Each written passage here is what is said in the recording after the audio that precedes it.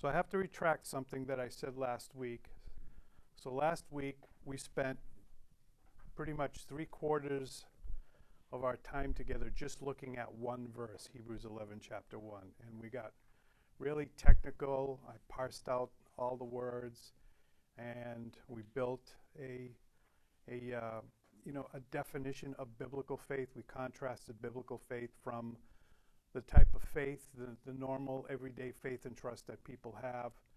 That biblical faith has substance.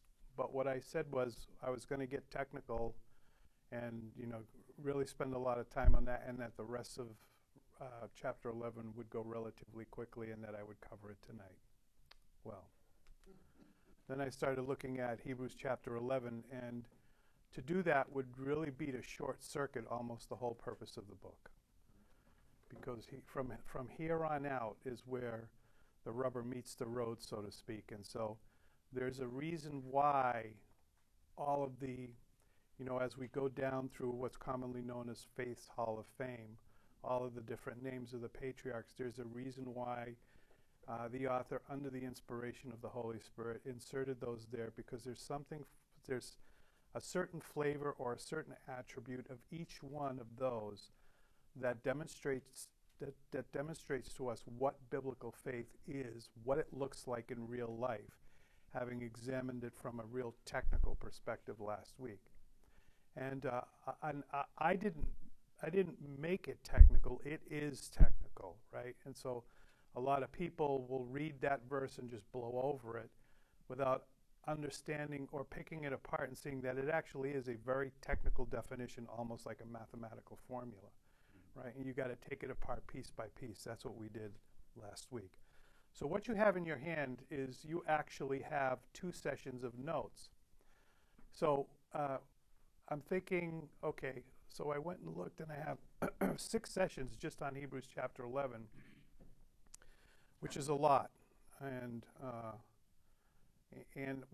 you've got 2 sections. What I'd like to try and do, I don't know if it's going to be doable, is to cover 2 sections of notes a night. So we'll skip over a lot of the fluff, like the introductory comments. Like if we get through section 1 notes tonight, and we're moving on to section 2, then I can just, blow by the introduction to section 2 and just get right into the biblical verses that comprise section 2. But I don't know if that's going to happen, but I'll give it a shot and we'll see what happens. So if you weren't here last week, I really want to impress upon you the importance of going back and watching the video session, right, of those first 3 verses in Hebrews chapter 11, because it really maps out the difference between biblical faith and the faith and trust that we have as a result of experience and statistical data that we accumulate. Okay, so I'll start right in on the notes. Faith, what is it? It's a substance, and it has being. It's different from human statistical experience-based concept. Biblical faith is the conduit through which the grace of God flows to his children. It is under the same potential as the mustard seed. So everyone remembers the parable of the mustard seed. If you nourish it and feed it, it will expand to meet the needs of greater grace. But just like the mustard seed, or any other seed for that matter, if it does not receive that which it needs for growth, will not die, but will go dormant. Well, this faith, what does it do? It is that which gives us a confident hope and expectation. This hope and expectation comes because faith is also evidence. When we discern its presence in our lives, we are assured that God has made the choice to adopt us as his children. And that's what we're driving at. That's what we're going to be investigating over the next several weeks as we examine the expression of this biblical faith through the patriarchs, is to learn to see it in them, and then look for its presence in our life. And when we find that its presence manifesting itself in our lives, it becomes, it's proof of sonship. And so it strengthens us, strengthens our confidence and our expectation, of what's to come, that we can't see with our eyes. We can't touch it right now. I got an email from this afternoon when I got home from school from an old airport buddy who happens to be a Christian. You know, he retired right around the same time I did. And, you know, his message to me was simple: no more birthdays, right? And I said, better yet, year one kingdom, right? So we have that hope and we have that expectation. Okay, for he only gives his faith to those whom he has chosen to adopt, redeem, justify, and glorify. And this knowledge contextualizes everything that we experience in this life as that which the providence of God is ordering to bring us to him. That is, as I said last week, that is the most difficult part, but yet it is the most essential part of when you're doing any kind of counseling, especially counseling those who have suffered under some sort of trauma in their lives, is you have to take that trauma and recalibrate it under a worldview where God is sovereign, right? So we believe that God is sovereign. God is sovereign. The Bible speaks of God's sovereignty from Genesis to Revelation. That means that everything that happens in your life, everything that has happened in my life, has happened there by, just if you want to soften the blow a little bit, by God's permissive will. But the reality is that, you know, as Jesus said, not even a sparrow falls to the ground apart from the Father's will, right? So everything that happens, so that's the most difficult part, is recalibrating all of the bad stuff that happens in our lives under the idea that God is sovereign, I trust him, and I don't like this, I don't like what I'm going through, but I do trust him, and it is that trust, which is based on something you can't see, that gets you through those dark times and helps you through whatever it is that you may be going through at the particular time. So the knowledge contextualizes everything that we experience in this life as that which the providence of God is ordering to bring us to him. Through the same faith, the elders, the patriarchs that we read about in the Bible, obtained a good testimony, and so too may we. Now, a cautionary word about this faith: it can go dormant through non-cultivation, through distraction, through fear and intimidation. And we see this when we read in 2 Timothy, right? In 2 Timothy, Paul enjoins his spiritual son, Timothy, to fan the flames, and that's what it is to, actually, I'm not sure if I'm giving you the English translation, but the Greek sense of the words says that a fire that has gone dim, that is just now hot coals, to fan it to life again. And so that's what had happened to his faith through fear and intimidation. Living vibrant faith always expresses itself through works. Okay, so we're going to move on now and see how faith expresses what it looks like in real time. So in Genesis, you don't have to turn there. What I'm just giving you here is a synopsis of what's in those verses that are referenced there. And then, you know, we'll look at the text in Hebrews chapter 11. So the name Abel actually means transitory or unsatisfactory or vapor. Now, you know, one of the things that I've heard said, and I'm starting to agree with it, is that before the Tower of Babel, there was one language, right? And there are those who believe that language was Hebrew. And that language was Hebrew is because Hebrew is really the only language where names have meanings, right? And so the name Abel means transitory, unsatisfactory, or vapor. So the name tells us that there was some dissatisfaction on behalf of his parents towards him. Now, and I think I mentioned this before, and you can read in some commentaries, that when the promise of Genesis 3:15 was made to Eve, that she would, through her seed, would come one who would crush the head of the serpent. When Cain was born, she assumed that it was Cain, but it wasn't Cain, right? And so as a result of that, there was something about Abel that they found dissatisfaction because, well, that's the name they gave him, right? Transitory, unsatisfactory, or vapor, right? Something that is passing. He was small in stature, not very rugged. Maybe he was not suited to the hard work of cultivating the ground. This was what his father and older brother did. And so it's natural for a father to desire a son to follow in his footsteps. He was a keeper of the sheep, that is, to tend, to feed, to associate, and to be a friend to sheep. So he hung around and spent his time with sheep. They were his friends.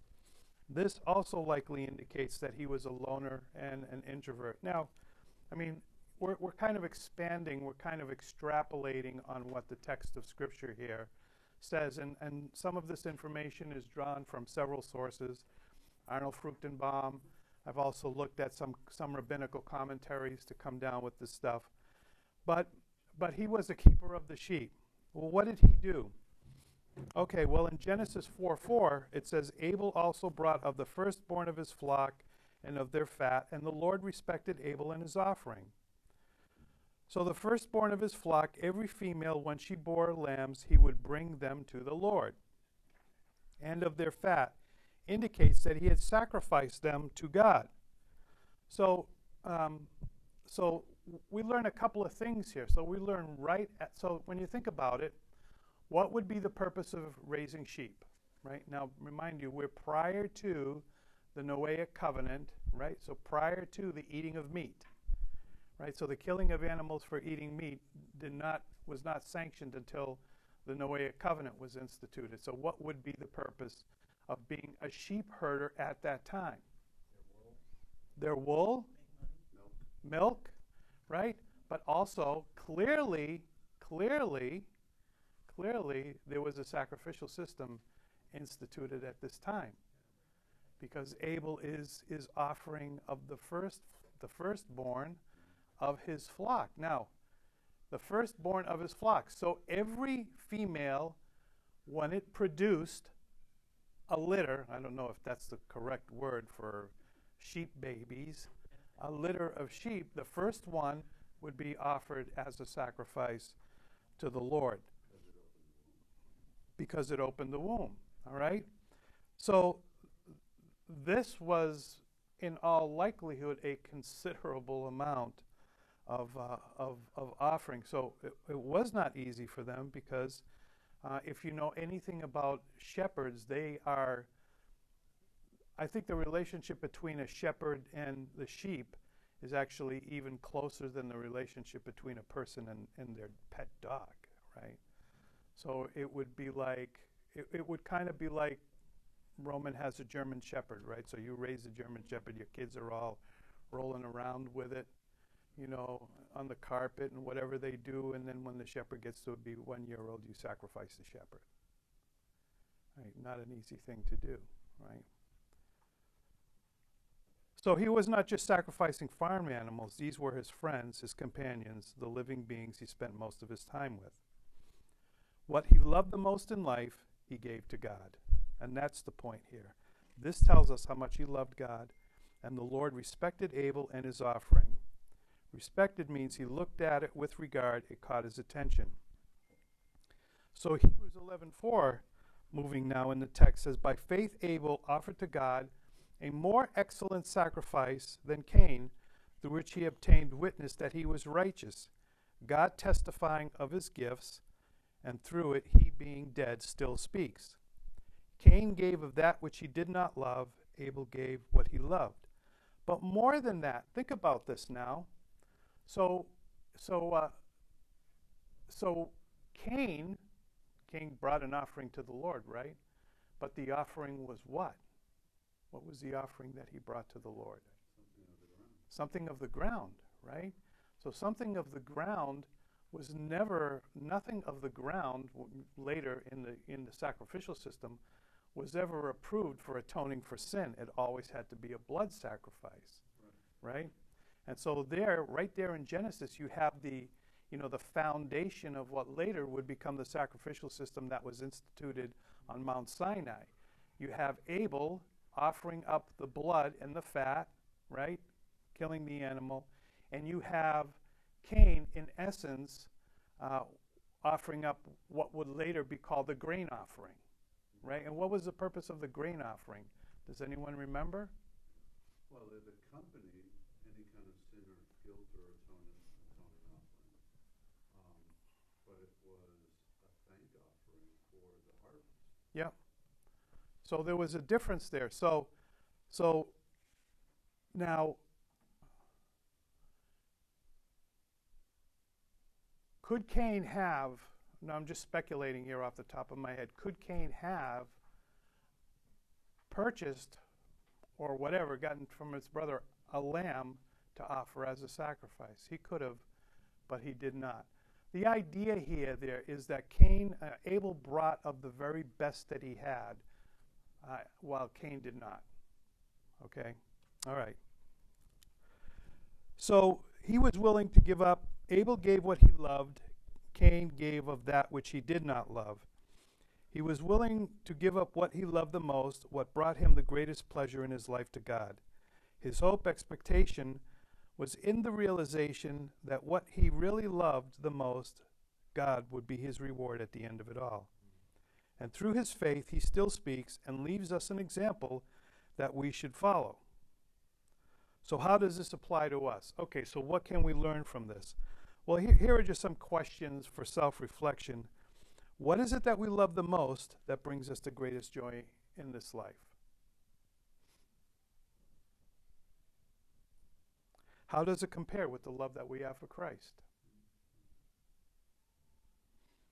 So this isn't, really an issue for us, right? But if you were living in the first few centuries of the Christian era, especially under the, one of the 10 persecutions, empire-wide persecutions that occurred for early Christians, there are documented cases where, somebody was brought before the magistrate and asked to renounce Christ and to sacrifice to the gods. And in front of him there were his or her family who would be killed right in front of them if they had refused to do that. Right? Some capitulated, some did not. Right? But it begs the question, what is it that we love the most that brings us the greatest joy in this life? And how does it compare with the love that we have for Christ? If it's a distraction, or if it keeps us from pursuing Christ as we should, have we given it up because we love Christ above all else? Right? So now, let's talk about this a little bit. So, I think most of us would say, I don't think any of us would say, what is it that we love the most about life? What brings us the greatest joy would be our jobs, right? Nobody would say that, right? Nobody would say that for a boat or a Harley Davidson or a house or anything like that. But we would all probably say our children, right? Does that mean here that, and certainly children can be a distraction, right? Children can be a distraction, right? So am I saying here that we ought to give up our children because they're distracting us from following Christ? No, absolutely not. Because following Christ requires that we love our children and raise them in the right way. But there can come a certain point where that goes over the top and it begins to hinder your pursuit of Christ. Can you give me an example of that? Go ahead, Doug. So one of the struggles, if your kids want to play sports, sports seems to automatically take over Sunday. Yep. Yep. So there are things like that, right? Just the busyness of parenthood is more than enough. I said to Pastor Roman yesterday via text, just because of some things, that I would rather face a horde of demons than a teenage girl, right? And he said, "You sure?" And he goes, "You raised one." And I replied, "Yeah, and I barely survived."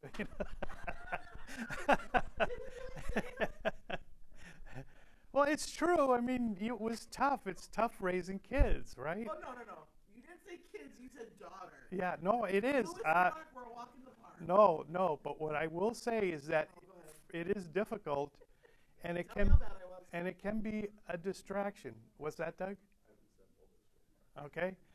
So the point is there has to be, there has to be a balance there. We're required as a component of following Christ that we raise our children in the right way, that we give them the due attention that they need and the support, the sustenance, all of those things. Not just the material things, but the spiritual things more important. Are we inputting spirituality into the lives of our children? But even with our children, it can get to a point where it becomes a distraction, right? And it's at that point that, we might have to make tough decisions. Nope, you're not playing. And I remember this was an issue with Mark and Lewis when they were small, and Little League Baseball, and it's like, nope. I told the coach straight out, they will not be there on Sundays, And so Sundays is church day, and you know what? The coach respected it, So the point being is that what we can learn from Abel is that he gave his very best. He didn't hold anything back. He gave his very best to God.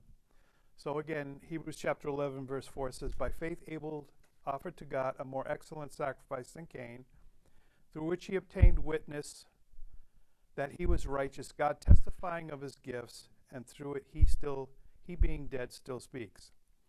Okay, verse 5. Now, next we move on to Enoch. By faith, Enoch was taken away so that he did not see death, and was not found, because God had taken him. For before he was taken, he had this testimony, that he pleased God. Okay, now we're going to see here that verse 5 connects with verse 6 and tells us, gives us more specific information about what it was that Enoch did that was pleasing to God. But let me read in the notes. Enoch comes from the line of Seth. Enoch literally means dedicated. He was dedicated to God by his parents. Do we, and how do we dedicate our children to Christ, right? And so, since you have been here, have you done any baby dedications? Okay. So what happens in a baby dedication? Pastor, the parents make a vow. It's actually, it's the fourth of, it actually, I think, carries the force of an oath, right? So when you make an oath to God, right? And so when you dedicate your child, what you're doing is you're entering into an oath with God that you're going to raise your children in the faith, right? That you're going to impart to them, the faith. But how do we do that, right? Well, it's not just a ceremony. It actually has to be followed up by actually intention, right? This is what we're going to do. We're going to, first of all, we're going to set the right example at home, right? Second of all, we're going to get them into a place where they're getting sound teaching. 3, we're going to do the best that we can to shelter them, from the horrors of the world right now. I mean, it's horrible right now, So I sent Roman a tweet that I think it's a tweet. Yeah, it was a tweet that I came across today. It was a kind of a big thing on Fox News. This elementary school teacher. It's like they're dumb. Why would you put something like this out in the world for people to see and expose yourself? She's an elementary school teacher. No, she's an elementary school music teacher, and one of her fellow teachers came up to her and said, I had so and so come up to me and ask me if you were a man or a woman, and the conversation goes on, and then at the end of it all, this woman says, "That's exactly what my purpose is, to confuse them." Mission accomplished. My purpose is to confuse them. So, that's part of, yeah, this is working in an elementary school, right? So that's part of what it means to dedicate your children to the Lord, right? Is to you not only impart spiritual truth to them, but do what you can to shelter them, you know, from the horror that eventually they're going to face. You know, that's part of my daily lecture to the students that I have in the class that I teach here at the school. Look, you need to pay attention to this stuff now, because sooner or later you're going to blast off into the world. And this has been my experience. Now, this is, you know, I've taught in a couple of Christian schools, is that those students who didn't take what was presented to them seriously, when they got out of school, they got swamped by the world. Those who did take it seriously, took it to heart, they did okay when they had to step out into the world. But those who trifled with it, they got swamped when they stepped into the world, and they got overrun by the world. And if you were to look at some of their lives right now, not making a judgment on their salvation at all, that's not my job, but there's a little discernible difference between them and anyone else in the world. There's a sense in which you can shelter them so much that they're not ready for the confrontation that's going to come eventually. Yeah, yeah. You have to explain the world to them, right? As you're imparting truth, so that they understand it and they can battle against it. Yeah, well, so in the lesson we're going through right now, the Divine Comedy, Inferno by Dante, and today we covered that section of hell where those who commit suicide are sent in Dante's vision of hell. So I asked them the question, is suicide ever biblically sanctioned? I asked them that question, and they all came back with a resounding no. And then I took them to that chapter in Judges where Samson collapses the pillar, kills everybody, and on himself, he committed suicide, right? And so not that it's the same thing, but what I wanted to point out to them, anyone, you're going to get questioned on that. There were people in the world who know that story, and when you say no, they'll say, well, didn't Samson in the Bible commit suicide? How are you going to answer that, right? So these are the kinds of things that we need to prepare our kids to answer in the world. Okay. So Enoch, parents who dedicate their children to the Lord by word, deed, and example raise children in many cases who are dedicated to the Lord, at least in their childhood. That is, until we give them over to the world. Enoch walked with God 300 years. This 300-year walk began after his 65th year of life. Something happened around the birth of Methuselah that changed the course of his life. From that point on, he walked with God until God took him. He is one of two people in the Bible that God translated without having to die. But what does it mean that he walked with God? And there's the verse, again, I won't read it, but jumping just below it, it says he pleased God. This tells us that his 300-year walk with God brought pleasure to God, but it still does not tell us what it was about that 300-year walk that brought pleasure to God. That comes in the next verse. For verse 6 says, but without faith it is impossible to please him, for he who comes to God believes, number one, that he is. What do you think that means, that he is? That he's real, that he exists, and that he is a rewarder of those who diligently seek him. So this is, verse 6 stands as a parenthetical that tells us what it was. He believed that God is. He lived his daily life with the firm belief and conviction that God was an ever-present reality and being, always there. That God was always present in observation of his life and choices, right? So Enoch lived his life that way, with the ever-present reality that God was always present and in observation of his lifestyle and the choices that he made from day to day. All of our choices have consequences, right? And all of our choices, it's kind of like, when you drop a pebble into the water, it makes impact right there, but it has consequences that are far-reaching. And so the same thing is true in our lives. And so Enoch understood that, and he lived his life that way. So he lived his life with a constant knowledge, appreciation, and awareness that God was present and observing his lifestyle and choices. And point two, he believed that God is a rewarder or one who pays wages. So this belief expressed itself in real time through Enoch's 300-year diligent seeking and pursuit of God. Diligence is persistent effort, work, industrious in character. Enoch was dedicated to God by his parents. Enoch was a dedicated individual who, through persistence, work, and industrious pursuit, pursued and walked with God for 300 years. This is point two on how true faith expresses itself in real time when it comes to the direction of where and how we express our persistent effort, hard work, and industry. Is it being expressed in the pursuit and walk with God or in the things of the world?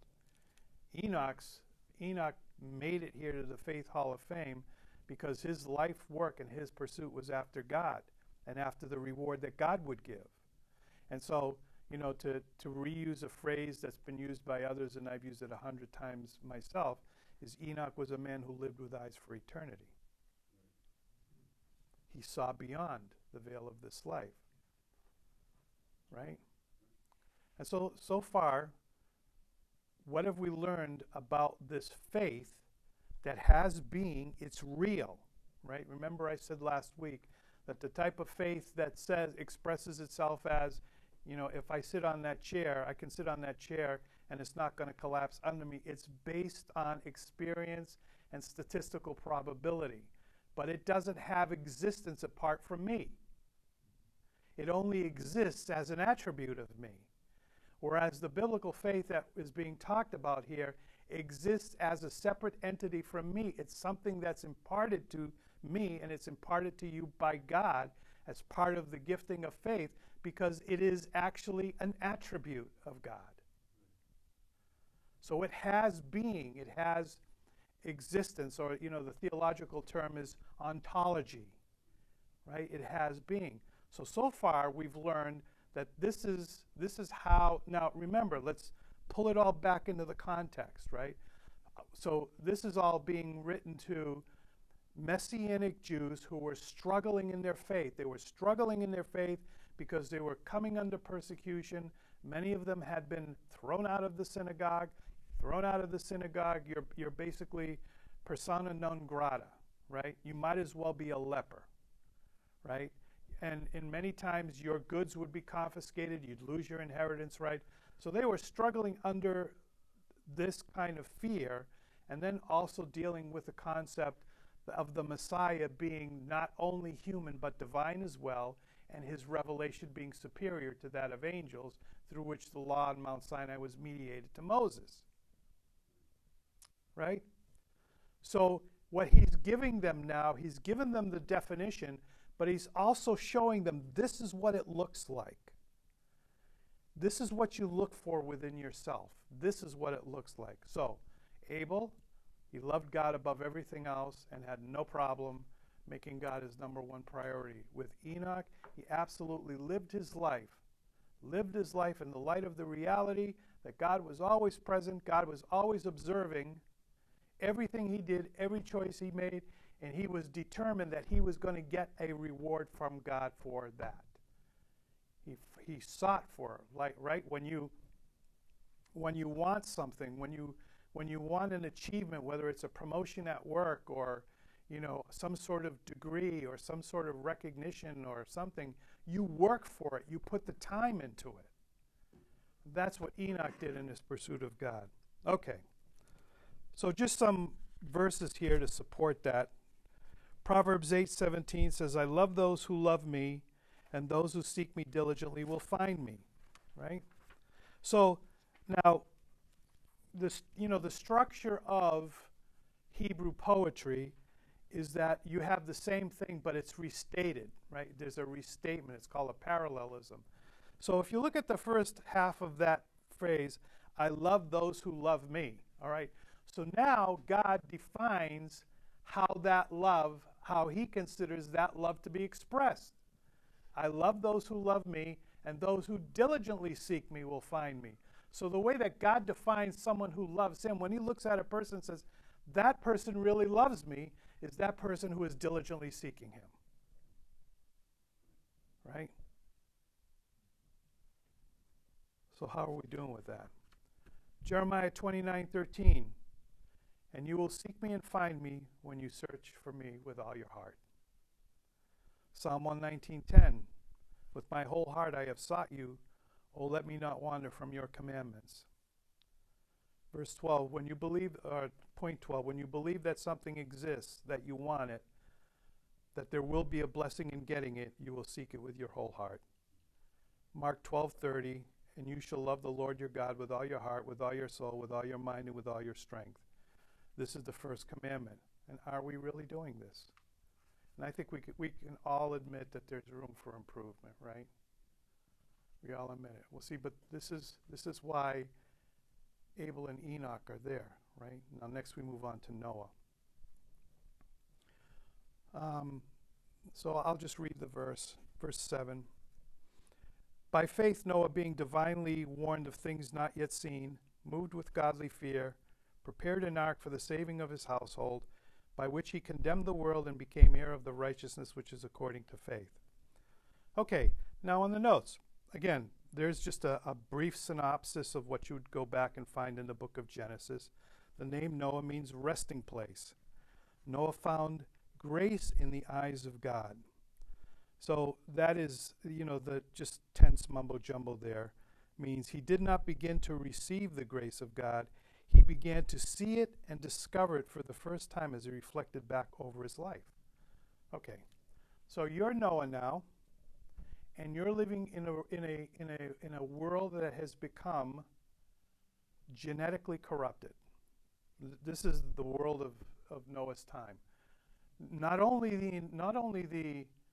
the entire human race, but even the animal kingdom had been genetically corrupted as a result of the meddling that was going on, right? So as Noah reflected back on that, how would he find, based upon what we know it says in the book of Genesis about Noah, how would he be reflecting back and see in his life the operation of grace?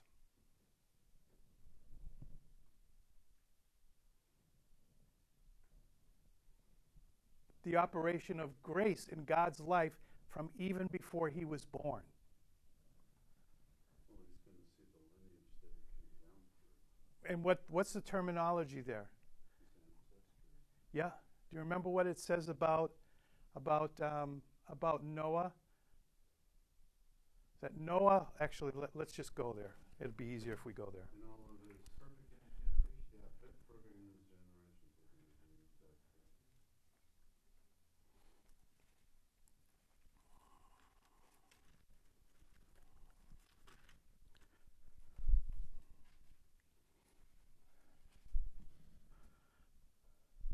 So just look at where it picks up in verse 8.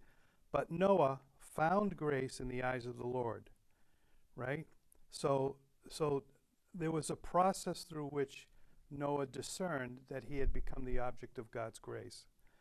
This is the genealogy of Noah. Noah was a just man, perfect in his generations. So that phrase, perfect in his generations, means that his entire line was kept by the grace of God free from genetic corruption. So as Noah reflected back, he said, God has protected me all this time. It's all come to bear. All of the the genetic manipulation that the human race had fallen to, his family line was divinely protected from it. Okay. All right. So Noah being, let me see where I am in this stuff. manifested in the reality he began to see and discover it for the first time as he reflected back over his life, was manifested in the reality of verse 9 that Noah was perfect in his generations. His family line had not been corrupted by the abomination. Verse 7, by faith Noah, being divinely warned of things not seen, moved with godly fear, prepared an ark for the saving of his household, by which he condemned the world and became heir of the righteousness which is according to faith. He was divinely warned. So Noah was the recipient of prophetic information. God said to Noah, the end of all flesh has come before me, for the earth is filled with violence through them, and behold, I will destroy them with the earth. Now you'll notice that this phrase, it comes in the Bible chronologically before the verse which says, but Noah found grace in his eyes, right? So he discerned it. Okay. So he was told how to respond to that prophetic information, build an ark. So what can you tell me about, what does anyone know about the topography of the earth prior to the flood? If you've done any it wasn't mountainous, the earth was fairly flat. And it was One land mass. With all the seas around it, right? And so here you are, hundreds and hundreds of miles from any water, and you're going to build a boat, and God tells you to build a boat. Wait, how did we know that? That it was one land? You can actually see it in the continental drift, right? If you look at a globe, you can actually see all the continents kind of fit together, right? Yeah, right there, right? But Well, how do we know that the flood is what broke them apart? Well, you have earlier in Genesis that God separated the waters from the land. right, Didn't he do that The when he land created is the earth? singular. yeah. The land was singular, right? And then it didn't rain prior to the flood, right?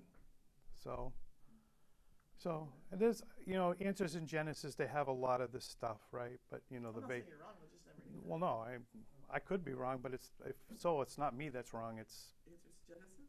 well, whoever, But when you read what they say about it and you look at, a global map, it kind of makes sense, right? Well, and this has been a theory even within the scientific community. Yeah. The whole Pangea. Yeah, the continental drift theory, right? So question, if that's the case, would every like country still have like a different not temperature, but like like the tropics down in South No, America? the climate was the the would all be climate. the same? Well, it was uniform. As a matter of fact, when they have found tropical fauna in Antarctic. This was under the there ice. no like ice or anything in Antarctica? No, it apparently was just water. It was a temperate, I guess you could say, Mediterranean type of climate that was really conducive, for agriculture, and So the things flood like that. changed the climate too? Yes. Among other things, as a result of the flood, the lifespan of man began its gradual descent to where it is now. That's why you had Methuselah living 900 some odd years. But wasn't there like large like trees too, like giant, humongous trees that the flood like cut down essentially? Yep. So there's a ton of good books on there, scientific stuff. But that's kind of outside of what we're doing. It's okay. So his respect for God, let's see, he acted on the prophetic information. He started building an ark. He was moved with godly fear.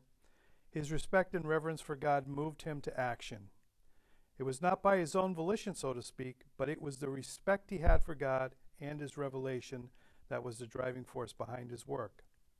His respect for God moved him to act on the prophetic information and instruction so as to prepare, deliver, and rescue his family alive from the coming destruction.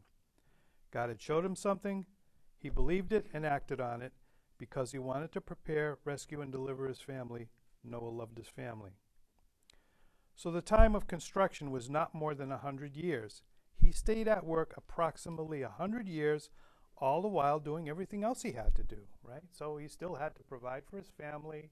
He still had to do all those things, but in addition to that, he spent 100 years building this boat hundreds of miles from the nearest body of water because God told him to do it and because he believed God.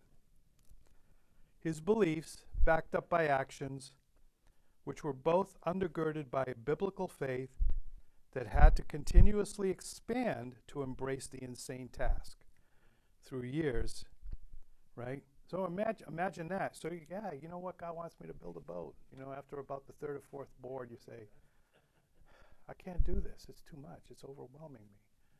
You know, right? I mean, okay. So let's kind of like just bring this home a little bit, right? So God. So and you see this a lot, right? I mean, this was my experience early on. You know, when we started the ministry, you know, to the kids in the North End, right? Right up front, there were a lot of people who volunteered, and it was going really good. And then, you know, the Springfield Housing Authority, you know, reached out to us, and they asked if we would consider it and doing it in more, you know, public housing places around the city. And but like within 7 or 8 weeks, it ended up being just 2 of us there, and we had to shut the whole thing down, right? So that's what happens is, you know, I mean, life conspires against you, right? Whenever you want to do something for God, life is going to conspire against you, right? So imagine Noah starting out, you know, okay, I'll do it, you know, and he gets 5, 10, 15, 20 years down the road of building this boat, hundreds of miles from the water. Meanwhile, everyone around him is ridiculing him because see that nut out there? Doesn't anyone see that movie Steve with, Carell. huh? Steve Carell when he was Moses. What was the name of that movie? I don't know. Morgan Freeman was God, though. Yeah. I mean, that was a pretty funny movie, you know? And it kind of captured at least some of the ridicule and some of that he endured. Heaven Almighty, no. Is it? No.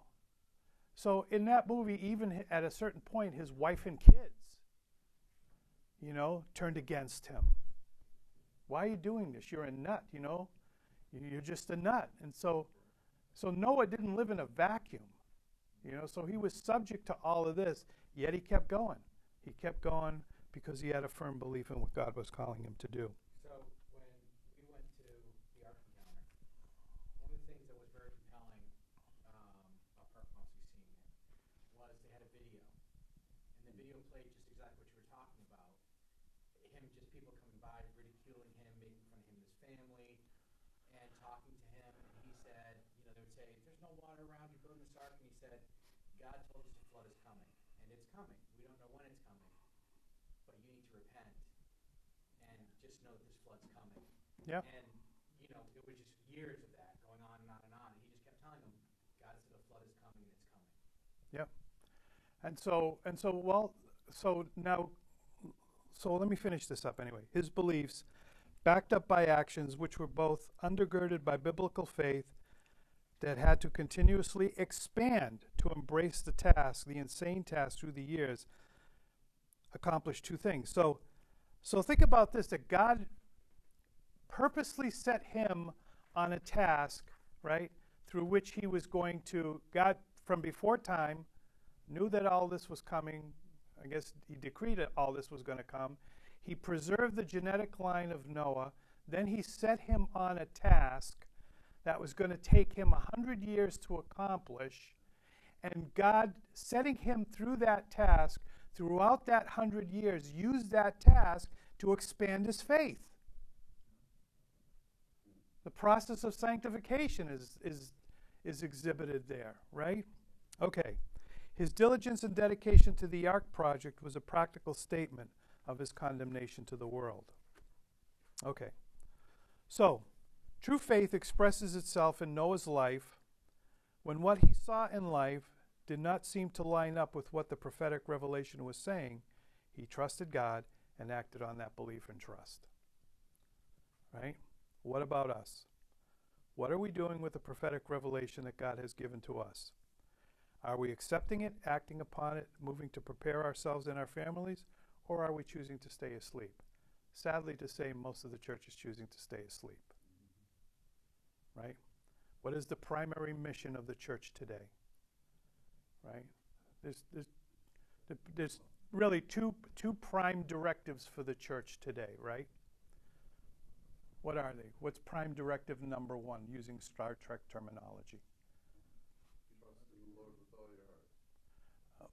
Well, assuming that you've already done that, so you're in the church, is to preach the gospel, Yeah, and make disciples. right? To preach the gospel.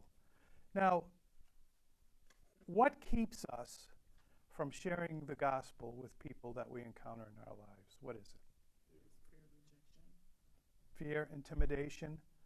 So that fear and intimidation is overriding the love that we are supposed to have for our fellow man, right? I mean, you see a person walking down the street or whatever, you know, that person, do we ever stop and think, you know what, that person, bar the reality that they're saved, they're going to hell.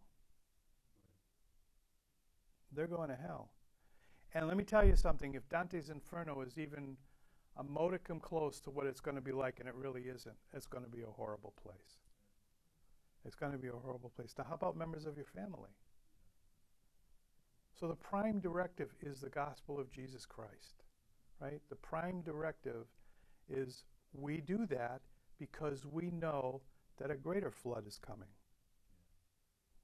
And so the ark that we're all supposed to join together in building is the Church of Jesus Christ, right? So the prime directive is to preach the gospel. Prime directive number 1. Prime directive number 2 is to make disciples, right?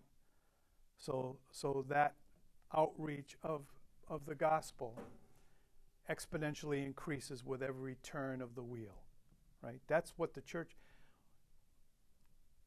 If we're not doing that, there's no reason for our existence, pure and simple, right? We have become salt that has lost its flavor, right? We are to be preaching the gospel. We are to be discipling those whom God sends to us, and in turn preparing them to go out and share the gospel with others, right? And you mentioned earlier the first and easiest focus of discipleship, our children. Yep. So, well, our children, obviously it starts there, right? But there's, you know, we're talking about the corporate body, right? What is the purpose of the corporate body? You know, our purpose is more than just to gather in churches across the land and sing praise and worship, you know, and have cappuccino and, you know, bagels and cream cheese once a week, right? There's a reason why God has put us in existence, and he's given us a mission, right? And here's the thing, just like Noah, God has brought you to this time from before the foundation of the world. And the difficulties that come into your life, those days when you say, this is insane, I'm not doing this anymore. You know, I'm just going to enjoy my life, you know, do this, that, and the other thing like everybody else. It is those hardships that God has ordained to bring into your life. That is the very thing that he uses to increase your faith, to grow your faith, just like Noah. Okay, so true faith expresses itself. Let me go through the points real quick, and we're done. I've gone over time, so much for 2 sessions at once. You want to expand your faith? Point number 1, Abel. True faith expresses itself in real time when it comes to making choices concerning the things we love in this life and the love we have for Christ. Choosing Christ first always is hard to do and necessitates more grace, which will necessitate the expansion of our faith. You know, when it says in the Sermon on the Mount, ask and you will receive, knock and it will be open to you. So how many times have you asked for something and prayed for something and you haven't gotten it? So then that text of Scripture is restricted to a certain thing because it promises 100% that if you do this, if you ask, if you seek, if you knock, it will be given to you. It doesn't say it might be given to you. It says it will be given to you. Okay, well, I've prayed for things. Some of the things were godly things, you know, for the church to get bigger, you know, for more people to come out to Bible study, for more people to watch my YouTube videos, you know, and I don't think that was those were unholy requests. But wait a minute, God said that he would answer it. So either that's not true or my understanding of what that passage of Scripture teaching is incorrect. You notice that comes on the heels of the Sermon on the Mount, right? And so what that is saying is those who ask for grace and strength to live out what Christ is discoursing in the whole Sermon on the Mount, God promises if you seek it, if you knock and you ask for it, He will give it to you. Right? So, choosing Christ first is always hard to do and necessitates more grace, which will necessitate the expansion of our faith. Point 2, Enoch. True faith expresses itself in real time when it comes to the direction of where and how we express our persistent effort, hard work, and industry. Is it being expressed in the pursuit and walk with God or in the things of this world? This is hard to do and will require greater grace and the expansion of the conduit of faith. Point 3, Noah. True faith expresses itself in life when what we saw in life or what we see in life does not seem to line up with what the prophetic revelation is saying. We trust God and act on that belief and trust. This is hard to do and will require greater grace and the expansion of the conduit of our faith. Okay, we're going to stop there, so I don't know. I'm doing the best I can, but I don't seem to be able to make much traction. But I don't think there's any point in rushing through this chapter when we've put the work and time in to get through the previous 10.